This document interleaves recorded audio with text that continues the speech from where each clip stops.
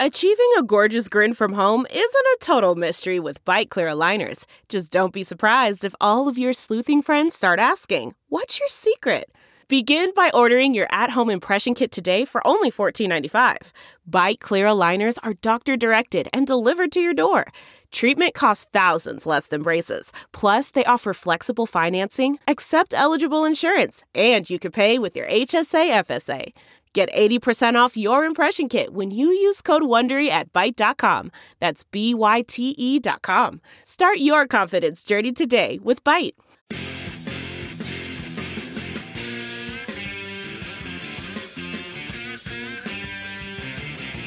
All right, welcome to the Chronic Podcast off-season series. I'm your host, Ralph Marlborough.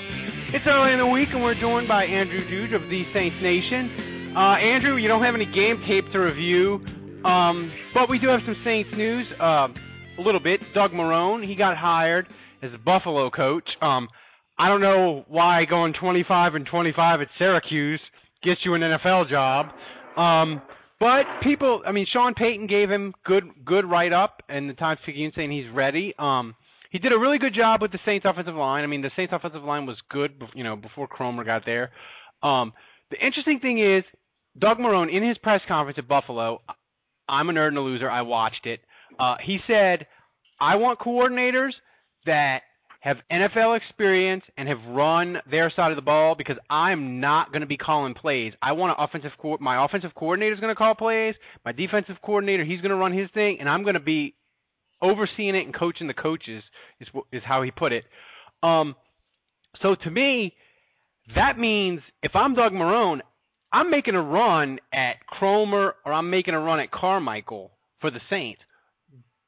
Your thoughts on if one or both of them would go to Buffalo? I don't think so. I don't think either of them would because, first of all, with Carmichael, he can't offer him anything that the Saints don't offer him already. Pile of money? At best, he's offering him a lateral move. I guess you could argue that there's a couple guys that are considered odds-on favorites over him to get it. But being looked at by the Bears and being interviewed as a head coach for an NFL team is a big deal. And so, I don't think Carmichael wants to take a step back. I think he feels like he's pretty close right now to landing a premier job. So, I think there's low risk with him. With Cromer, I think he'd be stupid to let Cromer call the plays. I think Cromer has shown that he's an excellent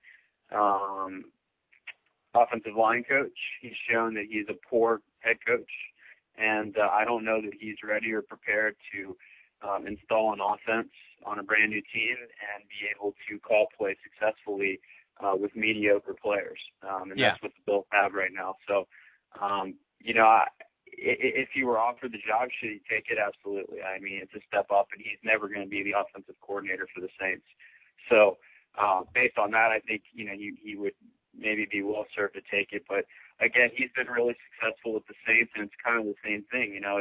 You don't want to move laterally to a team with a roster that has weaker players, that has a mediocre unit. Where with the Saints, next year he can send Jari Evans to the Pro Bowl again, maybe Bushrod. Maybe Bill Puente. He's a rising player, so. Maybe Ben Grubb. So you've got players there that have the potential to go to the Pro Bowl in an offensive line that produces, that's only going to boost his resume. So I'd be surprised, honestly, if either left. But Marrone has got some familiarity with those guys, so I'm sure he'll make a run at them. But for me right now, you look, Rob Ryan got fired today. I think that's a no-brainer because the Bills actually have some talent on defense, and he may be able to produce with that. So I look at that immediately as a candidate for the Bills, and I'm sure they'll make a run at him. Wait, who got fired today? Rob Ryan with the Cowboys. Oh, Rob Ryan. I was thinking Rex. Yeah. Rob, his brother. I think you're right. And look, head coach. Look, everybody cares about money. From Nick Saban to you to me, we all care about money. So money does matter. But I think money for coaches, they don't really start to really worry about it until they get a head coaching job. Because if you're Aaron Kromer, you're probably working 70 hours a week, and you're making a couple $100,000 with the Saints, maybe even, I don't know, maybe 400 to 600,000. It's not like you get to enjoy all that money anyway. Coaches like them, they're so driven, they want the head coaching job. And like you said, Aaron Kromer, maybe he should take it. But to me, Andrew, they are both probably one more really good Saints season from getting a head coaching job. Like, they're starting to knock on the door. And if the Saints bust out and go 12-4 next year, I could see a college team or an NFL team going after them. Especially, they've both interviewed for Boston College. I could see a team like on the East Coast wanting Aaron Kromer. And Aaron Kromer's a young-looking guy. I mean, maybe he'll be a good fit at a college coach. You never know. So I just think you go to Buffalo. I mean, Buffalo's a freaking wasteland, and going to Buffalo and being mediocre will do 10 times as much damage as Aaron Kromer going 2-4 with the Saints.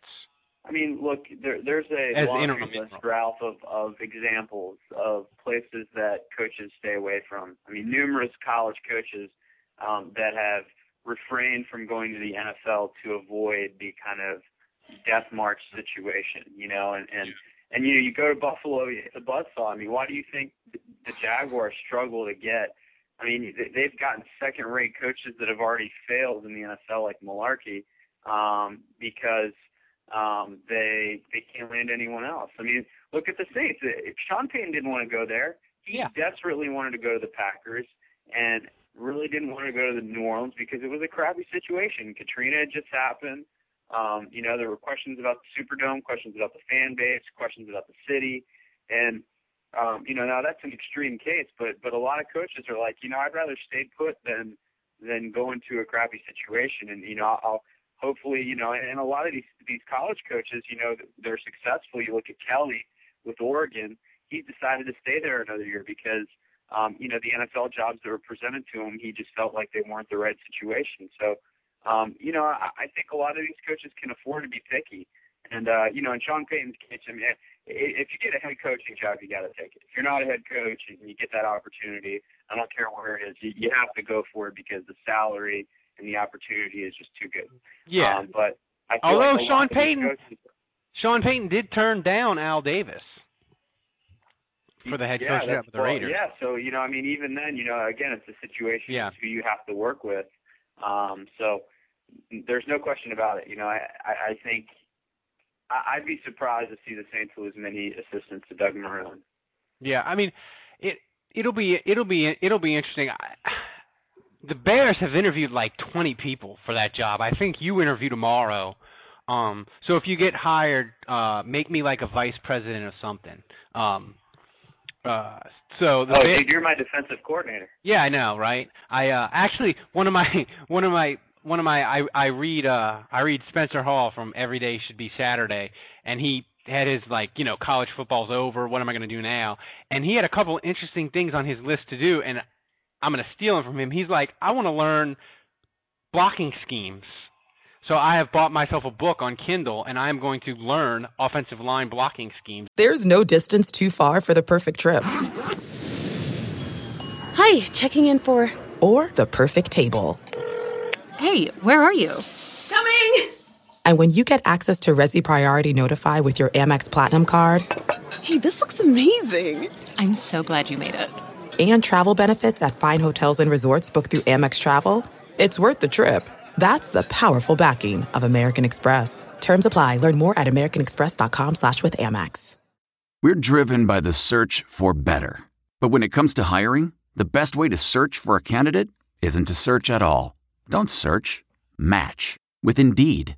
Leveraging over 140 million qualifications and preferences every day, Indeed's matching engine is constantly learning from your preferences. So the more you use Indeed, the better it gets. And listeners of this show will get a $75 sponsored job credit to get your jobs more visibility at Indeed.com/match. Just go to Indeed.com/match right now and support our show by saying you heard about Indeed on this podcast. Indeed.com/match. Terms and conditions apply. Need to hire? You need Indeed. in the off season and get like 10% more wonky. So it'll be 10% less jokes and 10% more blocking schemes for my columns. And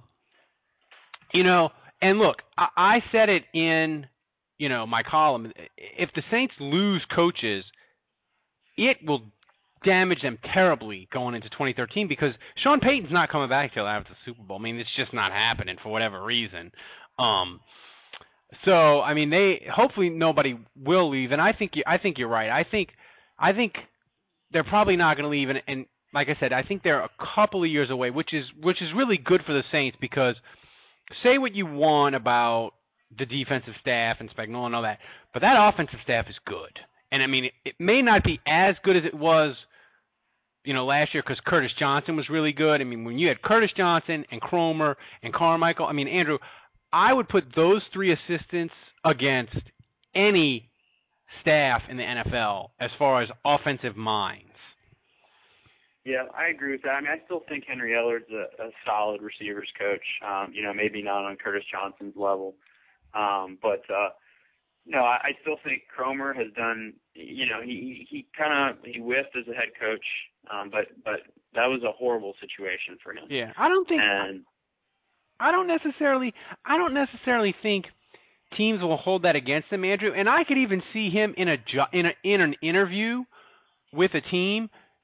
If he's a charismatic guy, sort of flipping it around and making it a positive, because he could say, look, yeah, I was an interim coach for 6 weeks, and, it didn't go as well as I had hoped, but I have that experience. All these other people that you are interviewing, they have never been on the sideline and run it. You think you know, but you don't know until you're actually doing it. And I got 6 weeks of it, and I know now what it takes. And before, I didn't have any idea what it was like to be on the sideline and have the challenge flag in my pocket, and everybody's looking to you when the shit goes wrong. But I've done it for 6 weeks, So and you should write his interview speech. I should be like a life coach. So we'll see. If I get hired, Ralph, for the Bears job. And my interview's next week. I just want to tell you, you'll be my defensive coordinator, and I want to throw this out there right now that I'm bringing back the Fetch Monster, and he will be my equipment manager. He will be the Fetch Monster. You're bringing him back. I like it. Let's get to you did your final grades of the year. So this is kind of a look back, Andrew. And we were talking before the show started. You had some really, really interesting things about the grades and just some stats and some overall feel. Before we get into individual players, give me the bullet points that you were giving me before we kicked off the show today. Well, I think it was interesting that of the 35 returning graded players, so obviously, of a roster of 53, there was some changeover, there were some new players graded. But of 35 guys that were graded last year and graded again this year, 25 of them had worse grades than the previous year. And, you're comparing a 13-3 team to a 7-9 team, so you expect that. That's not a huge surprise. But some of the disparities were pretty glaring. Now, I wonder if in my old age, and my kid's a year older, so maybe I've just gotten more moody and a little angrier and a little more bitter, so maybe I'm harder on the Saints than I used to be in terms of grading. But so only 10 guys graded better, and of the 10 that graded better, most of them were marginal. You had a couple guys that had significant improvements. Interestingly enough, the best grade was Morstead, which you'd expect. His grades were much lower than last year. And most people would say, how can that be? That's crazy. He almost broke the net average. But if you remember last year, he actually broke an NFL record, 2 years ago, and that was the kickoff record. And he didn't kick off as well this year, and so I think that was maybe part of it.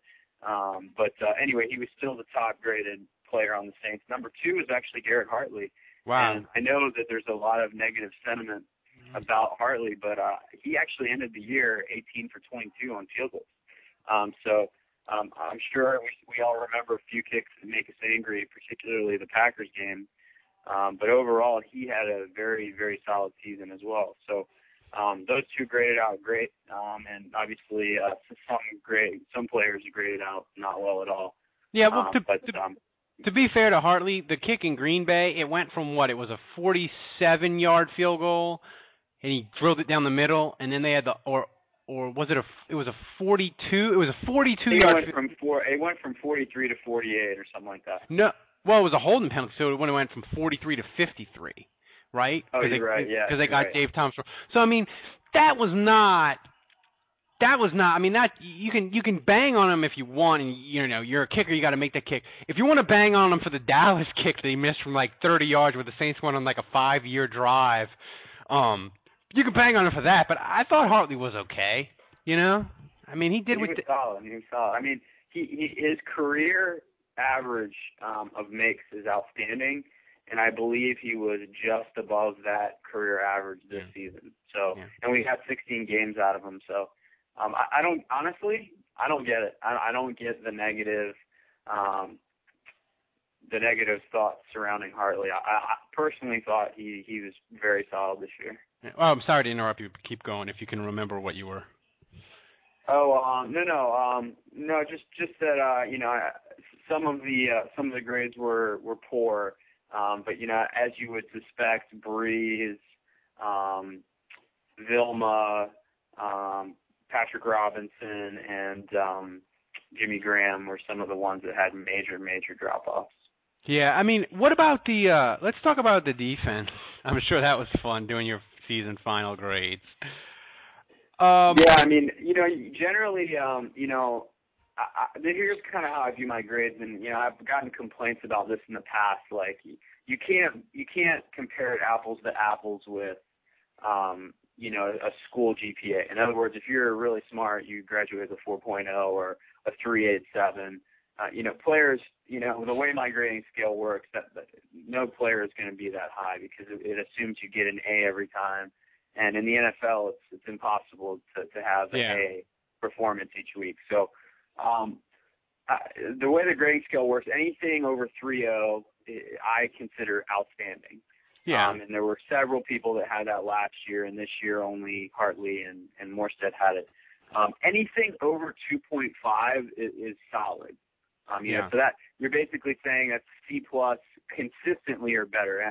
Now, when I start the grades, every player starts at a C, and I'm like, okay, that's average. And so if they have a good play, I bump them up to C+, and then B-, and then B. And if they have a negative play, I bump them a tick down. And so, but they all start at C. And so anything, I feel like, C is a 2.0. So anything above that is okay. But I feel like anything above 2.5 is a guy that's consistently getting above C. And so, I feel like a guy for a whole season that has a GPA, above 2.5 is doing pretty well. Anything below 2.5 starts to get pretty poor. Anything below 2.0 is obviously piss poor. So the highest graded defensive player, no surprise, was Lofton, and he was in the 2.7. So that's pretty low to have your highest graded guy around 2.7 was pretty disappointing. But defensively, Ralph, the thing that I thought was most interesting was of the 4 lowest qualified graded players, and when I say qualified, I mean they had to play at least 4. They had to have at least 4 games where I graded them because, if a guy plays 1 game and gets an A, that's not fair to compare him to everyone else. So, or if he gets an F after 1 game, it's not fair to say he was the worst player on the season. So, of the qualifiers, the three of the 4 worst were cornerbacks. And once again, that kind of alerted me to, yes, the pass rush is bad, and yes, that exposes them. But I actually feel like this defense's problem is cornerback play and cornerback depth more so, maybe even than the linebackers or the pass rush. All of which was admittedly bad. But those people were Corey White, Patrick Robinson, and Johnny Patrick. And Johnny Patrick, I believe, was the lowest graded player on the team. So that to me is pretty alarming, and they're going to have to do something in the off season to correct that. Yeah. But when we talked about it during the year, you said, look, the 0-4 start, it was a lot of things, into it, obviously. But one of the main on-field things was Corey White was playing. And they were just, I mean, I forgot how you laid it out, but how you explained it after a couple of weeks. But basically, and interrupt me if I'm wrong, but basically your gist was quarterbacks were coming to the line and looking where Corey White was and basically pointing at him, laughing, and then throwing towards him. That's essentially it. So it doesn't surprise me, but look, the thing is, Curtis Lofton, he was a really, really good acquisition for the Saints, and he's a guy that if the Saints had a couple of blue chip people around him or in front of him, he'd be a really, really good player, and he'd look even better, and you'd probably bump him up. He's probably, to me, Andrew, if he's like the third best guy in your defense, he's pretty good, and he'll look like a Pro Bowl player, especially like if you slide him between two really good linebackers or you put two really good ends in front of him, he'll look really good. But with the Saints, he's their best guy, so he looks like a B- player, which is really good on the Saints defense. Yeah. No, I mean, he's the best player on the worst defense in NFL history, so. Well, you should call, it gets Angry Who Dat mad. He's, don't say worst defense in NFL history. Say they gave up the most yards in NFL history. Because worst defense, that's an opinion. Right. Well, which is universally viewed as the worst defense in NFL history. Yeah. The Angry Who Dat, it lives in a different universe where, Yeah. The statistics that apply to, football amongst anyone that watches it are suspended. Well, I think I like the way Wang put it in his last post. You can say, are they the worst ever, or they're the worst in Saints history, and they gave up more yards than the Jason David defenses, than the 1-15 defense from 1980, all of them, So, but we love the Angry Who Dat, and if Atlanta makes us all happy this weekend and loses, he's coming on the podcast next week, and I will just say, go right ahead, and he will just vent and laugh for 30 minutes, and then I'll hit stop and I'll upload it, and it'll be glorious. Yeah, you should do it like what those guys used to do with Buddy D, where they'll ask their question and they say, all right, I'll hang up and listen. Yeah, you kind of do it like that, like all right, revert. Dominic, I'm giving you the floor, and I'm just gonna hang up and let you run with the podcast. Yeah, exactly. That's a good idea. It'll be whatever the reverse is, I'll hang up and listen. Whatever the reverse of that is when the host does it. Yeah, I mean, anything else about the grades? The funny thing was that I saw, well, not funny, but interesting thing was, I always thought Brian De La Puente struggled, but according to Pro Football Focus, he had the Saints' highest grade on run blocking. So, has he become a guy, Andrew, that last year he got the job kind of by default because Tennant was a bust as a draft pick, he's a fifth-round guy, but he was a guy the Saints were grooming, and it didn't work out to replace Goodwin. Olin Kreutz he had a fork in him, and he just packed up and quit. So it was kind of like, okay, it's your job, guy. Is he a guy that you are completely comfortable with going into 2013 and saying he's the guy? Oh, absolutely, especially with their cap problems and the fact that he's cheap labor. I mean, he's an undrafted free agent, and he's costing them $300,000 a year. So, absolutely, he's played well. I didn't have him graded as high as PFF, because when I grade, now PFF goes to a further level of detail than I do. They grade players on how they are run blocking and how they are pass blocking independent of each other. I rope it all in together. How is he playing in a game as a whole? And I grade the game as a whole, including both facets. So, he made some mistakes in pass protection and run blocking. Mostly in pass protection that cost him to get a worse grade. But he did great. I think third best on the line. He was behind the two guards, but ahead of Bushrod and Strief, of course. So he had a decent year, and I've got no beef with him. I think I think the offense as a whole is fine. You know, they underperformed compared to last year, but I really do believe they're a healthy Nick Toon and maybe another speedster. You get rid of Henderson, and you bring everybody else back, and they're fine. You know, and I think the next question really is they're 4 deep at running back. You know, I don't really count Cadet because he's more of a utility player, but they're 4 deep at running back. I wonder if it's time to part ways with either Ivory or Ingram. Pick one of the two, and see if you can't get a defensive player, you know, that's worth something in exchange. I don't think you can get. I don't think you could get anything for Ivory. Saints fans really like him, but if another team, they're going to be like, we're not giving you anything for Ivory. He's a restricted free agent. Well, maybe we'll sign him to an offer sheet that you can't match. It'll make it really difficult. But we're not giving you anything for him. He's injured all the time. You know? Sure. Now for Ingram, I think you could get you might be able to get a guy that's been a disappointment for another team. Like they say, hey, we have this corner, or we have this defensive end who's kind of been a disappointment for us. Ingram's been a disappointment for you. Let's swap disappointments.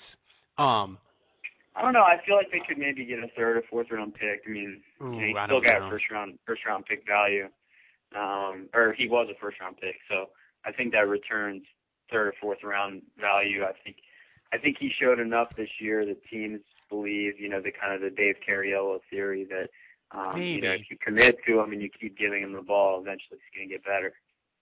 Maybe. I mean, I could see a team like Green Bay maybe. If they go to San Francisco, I mean, I know they had a running back. I don't even know his name. He looked pretty good against Minnesota. I mean, I guess if they really would struggle against San Francisco and in the running game they feel like that would kill them, maybe they'd say, hey, we'll give you a 3rd or 4th round pick for Ingram.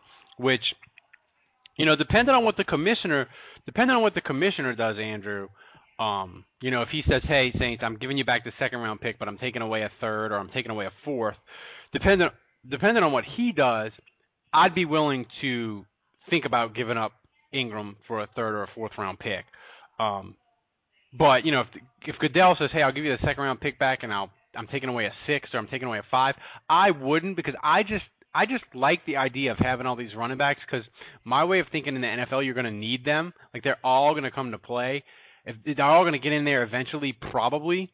So I like to have the depth at that position, and I'm not willing to swap that depth for a 4th round pick. But maybe that's defensible. I think at some point though, you're strapped for cash, and you kind of got to blow up the defense. I mean, there's going to be significant turnover on the defensive end, and they may blow it up completely. You know, so it's going to be, you know, an eventful offseason. I really believe that. You know, between players getting cut, restructuring deals, and we're going to see. I mean, I think that the Saints' offense is going to go largely untouched. The only real big question mark with that is left tackle. If they, you know, and I think Bushra will hopefully come back, but that's the one big question mark. And then defensively, I think there's going to be a lot of moving pieces. Yeah, I mean, it'll see. I think, you know, you've sort of converted me over to the theory that, hey, the cap issues aren't as grave as people make them out to be. Mickey Loomis can always finagle it. They'll create some room, and they'll get some free agents.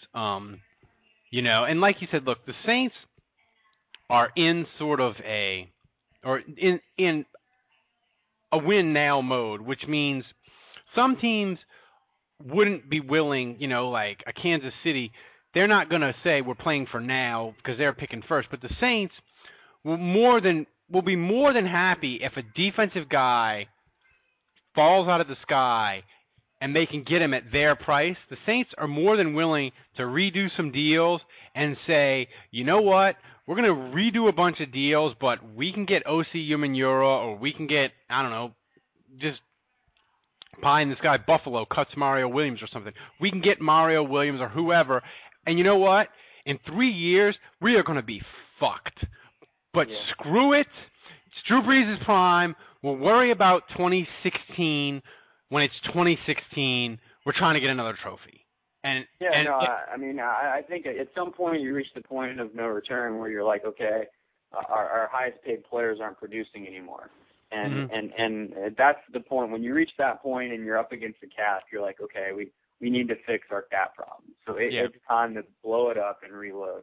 Get the cap to where we can start adding players, get a bunch of high draft picks so we can reload with some young talent. Yeah. And that's what the Colts did, and unbelievably, they made the playoffs in year one of their kind of retooling phase, and so they're going to be good next year too. But I think for the Saints, they're not there. I think they're going to have to revamp their defense some, and they're going to have to get younger and more talented. But Breeze is the one that's making the most money, and he's, like you said, he's still in his prime, and the offense is still a top 5 NFL offense, and you can win with that. So they just need to get this defense a little bit better. So, like you said, the cap is going to rear its ugly head when the Saints decide it's time to do it. And it's time to blow it up, and it's time to move on. And until Drew Brees is with the Saints, I feel like they're going to try to push that problem as far back as possible. Yeah, and I think that time in football, it's not like baseball where it's kind of gradual and people age gracefully. In football, it's kind of like it happens, and you're like, here it is. It like with the Colts, they had it with Peyton Manning. Granted, Peyton Manning got injured and he missed the whole year, but that's how football kind of goes. Like, I think that's what's happened with the Steelers. Like, the Steelers are just freaking. They were a playoff team, and now they're old and beat up, and it just sort of. I'll tell you this, Ralph. Loomis is in place. Loomis has had a plan all along. Loomis isn't going anywhere. So from that standpoint, I think you'd be glad that you're a Saints fan and that you've got a stable GM that's largely regarded as a guy that knows how to massage the cap, and he'll keep doing that. If you look at the Panthers situation, they're screwed because not only are they a bad team with poor players and awful contracts, and I realize they went 7-9 and beat the Saints twice, so I probably shouldn't run my mouth about them too much, but they just fired their GM. Their cap situation is worse than the Saints. And now they've got to figure out what to do about these overpriced players like Jonathan Stewart and D'Angelo Williams and Steve Smith and all these aging old players that aren't producing up to what they're being paid. And, if they gut their roster and get rid of all these guys, it's not like they can bring in some other guy with talent because they got to shed all this weight just to break even. Yeah, and their cap situation's a death trap, and they don't have stability at GM like the Saints. So when they hire this new guy, it's not going to be his plan. He's going to walk into a mess. Yeah, and that's the same thing with the Jets. The Jets are having a hard time finding somebody that wants the job because they probably go interview me and they're like, hey, let me see your books. And they're like, holy mother of God. Whereas Mickey Loomis, he did all these moves last year with Drew Brees and signing Lofton and signing all these people that we didn't think he would get. He did it knowing what was going to have to be done this year. So I'm sure he did all these moves and said, we're going to do all this, we're going to do A, and then we're going to do B, and we're going to be okay in 2013. Yep. But when we lose Carl Nicks and when we milked Drew Brees for every penny that he was worth until the very end before signing him to a long-term deal, remember how angry you were when that news broke? Well, this is where it's paying dividends. This is the point. And later on, you start to see why Loomis did those things the way he did. And you've got to assume he saved some millions on Drew Brees by not just – and so many fans were clamoring, saying, pay Brees what he wants, pay him now, just whatever he wants, just stroke a check, hand over a blank check. Loomis didn't do that. He milked the situation. And the Saints cap, while not good, is at least in better shape than it would have been had he done that.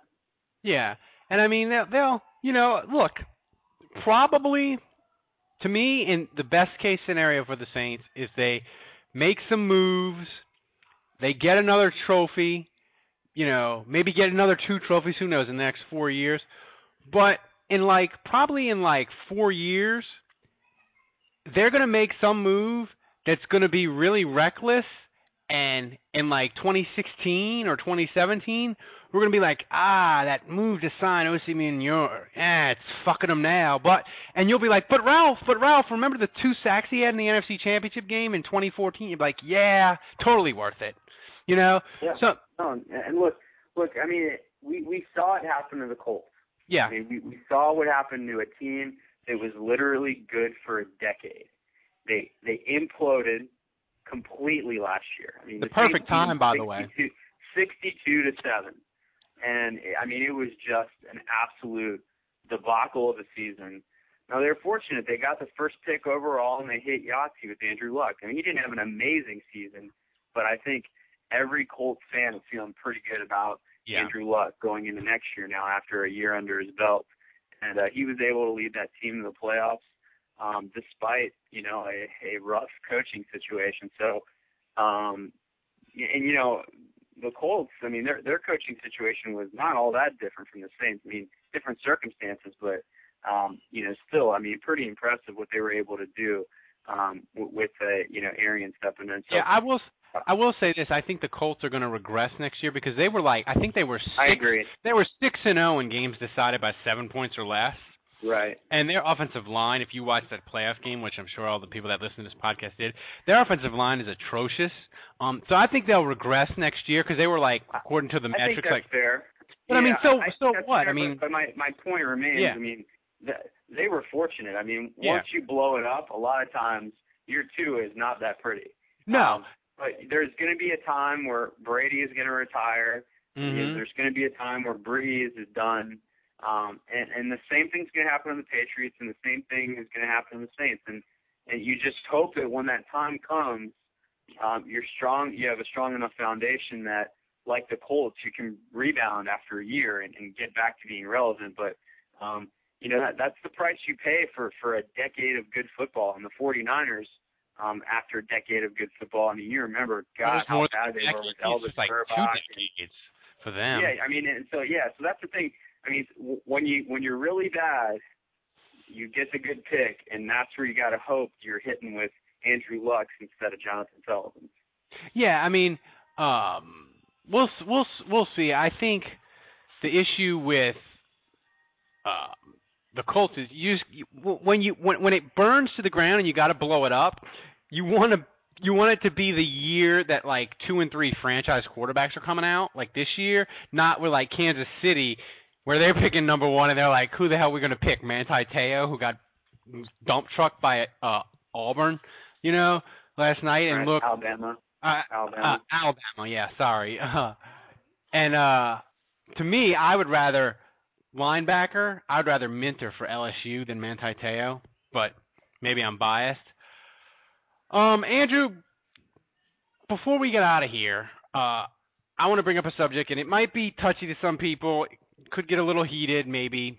And I think I'm going to write a column about it for this week for WWL. I think it's time to say goodbye and put Get Crunk to rest and not play it anymore when the Saints score a touchdown. Look, it's awesome. When I hear it, it brings back memories. It was fun. It was fun for 3 years. But eventually, something that's fun and gimmicky and all that, eventually it goes from cool to Gangnam Style or the Macarena, or to put it in football terms, look, the Saints had Cha-Ching in the 90s. We still don't do Cha-Ching. We don't do Who Let the Dogs Out.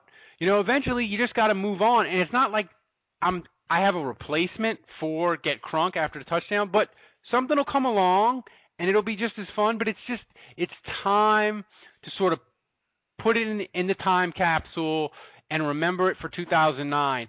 I don't want to be doing Get Crunk in 2014. I'm with you. I think it's Crunk. All good things must come to an end, Ralph. Yep. And you always want it. It's like the Barry Sanders retirement. You always want it to end gracefully like that, and you want to hang something on the shelf with good memories, not let it get stale. You don't want it to become the career of Brett Favre, who, in his last few seasons just completely soiled his name and his reputation. So and honestly, Kronk is approaching that territory. Yeah, it's literally been out for so long, and it's great when the Saints are winning and they win a Super Bowl. And even last year when they were 13-3, they don't win the Super Bowl, but it's fun because they're winning all the time and you're getting fired up. But the Saints lost a lot this year, and they lost a lot at home, and Kronk was a part of that, and so it doesn't have the winning tradition anymore. And there's going to need to be, I think it's time. Even though Sean Payton's coming back, and we're still in the Sean Payton era, and we'll be entering our 7th year. Is that right? 8th year? 8th year. It'll be 8th year. Yeah. So we'll be entering our 8th year of his tenure. But I feel like, kind of like the Katrina season, this season feels like a little bit of a rebirth. We'll see how much purging the Saints do with their roster. I mean, I think there's a good chance that we'll lose at least Vilma and Will Smith, who are some of the oldest veterans on the team, and Shanley and Henderson are some of the oldest veterans on the team, and Cedric Ellis too. So, I mean, those 5 guys can easily be gone. So I think we'll see some purging, and we'll finally be done, with the exception of that second-round pick. I mean, that's kind of the last death blow that Goodell gave to the franchise. So once the draft is done, all of the bounty penalties and all that stuff is in the rearview mirror. And while Sean Payton will be back and it's still under his watchful eye, I do feel like the season is going to be a little bit of a rebirth, and the Saints are going to be changing their identity a little bit. Brees will still be there, and they'll still have their core players, but I really do think it's time for a change. And so anyway, I think that whole big picture, I feel like Kronk is a very small portion of that whole thing, where it's just time to purge, man. And Kronk was part of a great period when the Saints won a Super Bowl, and the Saints were dominating everyone in the Dome, and they were the greatest show on turf, and it was fun to watch. But we're moving on from that, and hopefully, this future will have good memories too. But it's got to come with a different song. It's time for that rebirth. It kind of feels like that Katrina season in a way. It does. Much less dramatic, but Bounty Gate was a historical event. Yeah, it'll be interesting. I'll be interesting to see. I don't think Sean Payton is not going to take a sort of FU position publicly towards the NFL, but I'll be interested to see how the Saints play in 2013, and if he's able to infuse his anger and resentment, and believe me, he has it, anger and resentment that he has towards the NFL, if he's able to some kind of way transfer that to the Saints, and they play with a sort of purpose and anger that maybe you can kind of detect it if they run up the score a little bit, or they're just, it'll be interesting to see, because Sean Payton that's one of his specialties, is motivation and that sort of thing, and we'll see if he's able to transfer that onto the field in 2013, Andrew.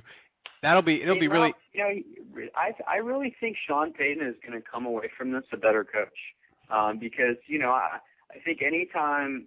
I mean, you just look at what he's done. I mean, he's gotten in the best shape of his life. I mean, of his coaching life, certainly. He's running marathons. I mean, if you've seen him out in public, I mean, he looks like he's in great shape. And I think he's really dedicated himself to getting healthy. He's dedicated himself to, while he spent time away from the game, he has publicly said that he sits in front of a TV, watches the Saints game in quiet, and has a notepad and is just taking notes. And sometimes time away can be helpful, and certainly I think he'll be a little rusty maybe when he starts. But I do think that time away, it's kind of like, a guy that's biding his time. It's like this guy that has that much talent, and you give him that much time to prepare. Sometimes when he comes back even better. And I personally think, based on what I've seen from Payton during his time away from the Saints, I mean, I would say he became a worse coach if he was 300 pounds. If he's on a couch and he wasn't doing anything, and he came back and you could tell that he just ate a bag of chips every day and sitting on the couch and doing nothing. But he's really focused himself and dedicated himself, and so I really think he's going to come back refreshed. I think he's going to come back pissed off and motivated, and I really do believe that that's going to ultimately make him a better coach, which is that should be a warning signal to everyone in the NFC South that we're not going to be fucking around next year. The interesting thing to me is Sean Payton is one of those guys, and I think all great coaches are kind of like this. They tinker, you know. Bill Belichick is always like, he's going out to visit with Chip Kelly and say, hey, Chip Kelly, you're running this hurry up. What the fuck is this? I'm going to take some of this and I'm going to use it with Tom Brady. And I think Sean Payton's like that. And with a year away from it, Andrew, where he's not worried about, I got a game plan every week. I got to, you know, make sure everybody's in line and you're in the grind of the year. I wonder, you know, not that he's going to come and, you know, get Tim Tebow off the scrap heap or anything completely radical, but I wonder if he's going to drop in some wrinkles for the Saints, and we're talking in like 2013, and it's like week 3, and I'm talking to you, and you're like, Ralph, this shit they're running off, I hadn't seen this before, and I'm not even making a suggestion of what it will be. I'm just saying that my guess is the way Sean Payton is, he's tinkered and he's thought of some things, and he's going to drop them in that are going to be completely new and different and not just little bitty wrinkles. I mean things that people are going to be like, wow, the Saints are doing that now, you know, which, you know, will be a good thing for 2013. It sucked that he wasn't around for 12, but, you know. Well, I mean, look, he's had a lot of time by himself. We know he's kind of a wizard, mad scientist, offensive genius. And when you're a head football coach, you're very much in a bubble. You know, you don't have time to really, beyond just studying the tape and studying your opponents, you don't really have time to develop your offense, see what other colleges are doing or other NFL teams are doing, and you're like, man, I really like that, and I could even tweak this thing and this thing to make it even better. Sean Payton has had an immense amount of time to do that. Watch TV, watch football. You know, he's watched a lot of football. He's watched a lot of games, a lot of college games.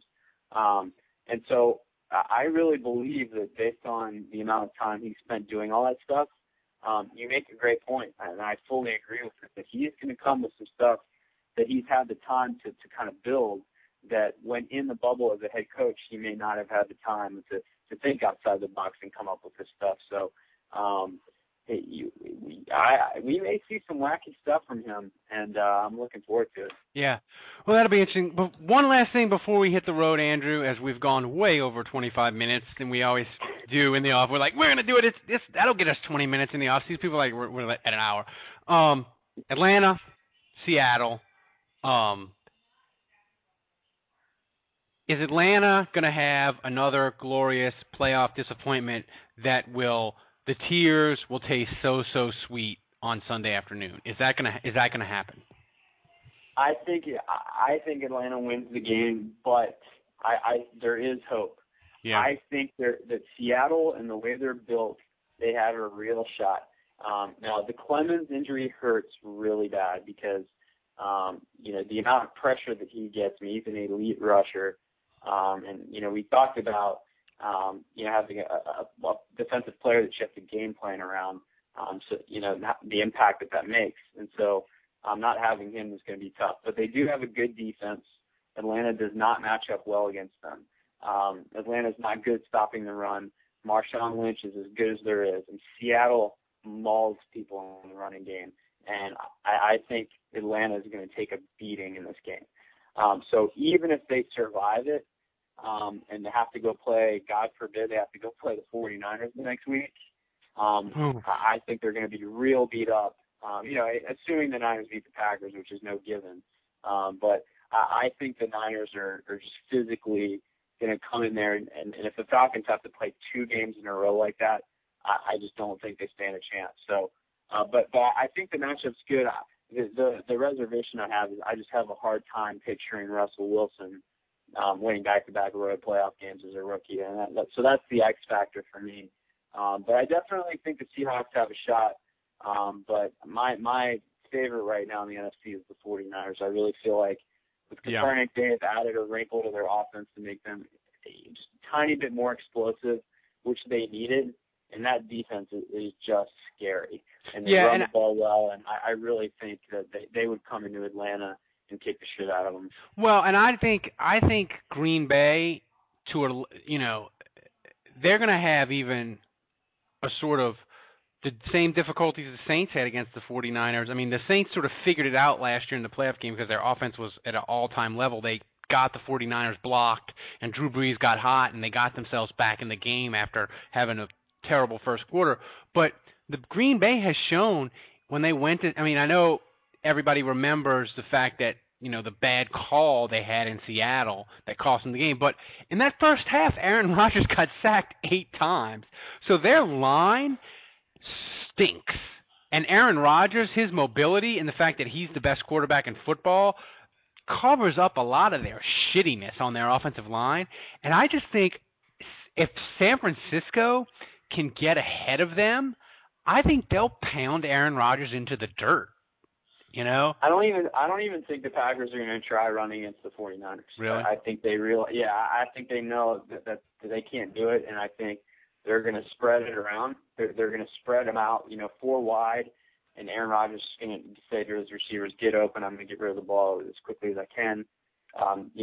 We know McCarthy is pass happy anyway, and I fully agree. I think Rodgers is going to take a beating. He's going to get sacks. He's going to throw picks, and I think it could get ugly. Yeah, I have this feeling that it's going to be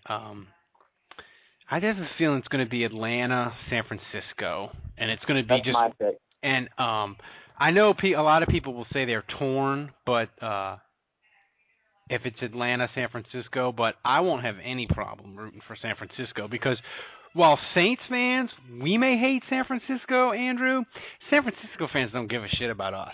I don't want Atlanta going to the Super Bowl in New Orleans because I have to deal with those people twice a year till I'm in the dirt. You know, look, none of us like the 49ers. That's clear. I mean, the way the last 2 years have played out, a lot of bad blood has developed between us and them.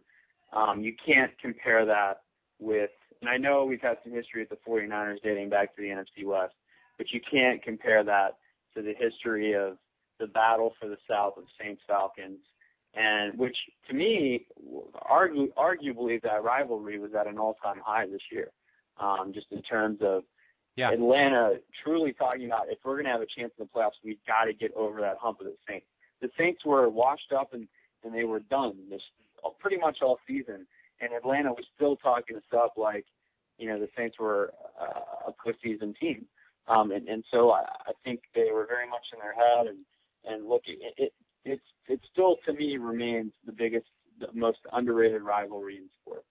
And let me say, for them to come into New Orleans and win, for me, it would just be a disaster, especially after Alabama the last 2 years. I mean, from a fan sporting perspective, it's been in the Miami Heat won in the NBA. I mean, it's just like, could the year in sports possibly get personally worse for me? Well, I will say this about Atlanta is that, we talk about these last 3 years for the Saints, and look, it's been awesome. They went 13-3, 11-5, and 13-3 before this year. So that's 37 wins. That's the second most. It's tied for the most wins in the NFL.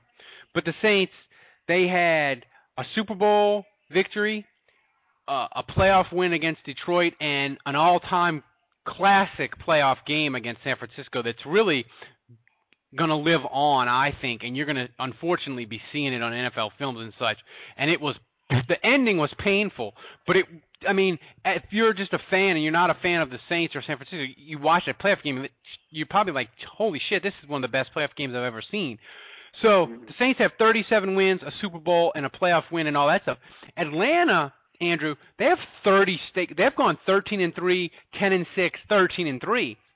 If they don't win against Seattle, they're going to have 36 wins over 3 years and no playoff wins to show for it. I mean, that would just be horrific for their fan base and delicious for us.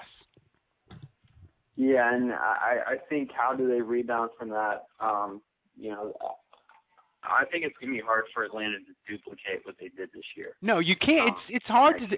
It's really, really hard to duplicate 13 wins. I mean, even the Saints showed that. They went 13 wins the Super Bowl. They won 11 games the next year, but really that was with duct tape and Drew Brees bailing their ass out a bunch of times late in games, and it finally caught up with them in Seattle. That 11-win Saints team, Andrew, was really more like a 9-win team that got by on the "we just won the Super Bowl, motherfucker" swagger. And it just, you don't win. You just don't, it's not college. You don't just churn out double-digit wins on the assembly line. So it'll be interesting, but I'm gonna say Atlanta's gonna get it ever so slightly. But Andrew, as always, people go to his website. He's got the Saints final grades. It's off season, but he's still churning out stuff. And I know you want to read. You're reading columns because I got 600 million emails from you on my last column, and the Saints weren't even playing. So I know you still want your Saints stuff. So go to thesaintsnation.com. Andrew, as always, thanks for joining us, and we'll talk to you down the line when hopefully Atlanta has been eliminated and we can drink the tears of sadness. If that happens, Ralph, I will drink a pint of Roseman Bar Sweat. Oh, delicious. All right, thanks, Andrew. So long. For Andrew Juge, for Ralph Marlboro, so long. See ya.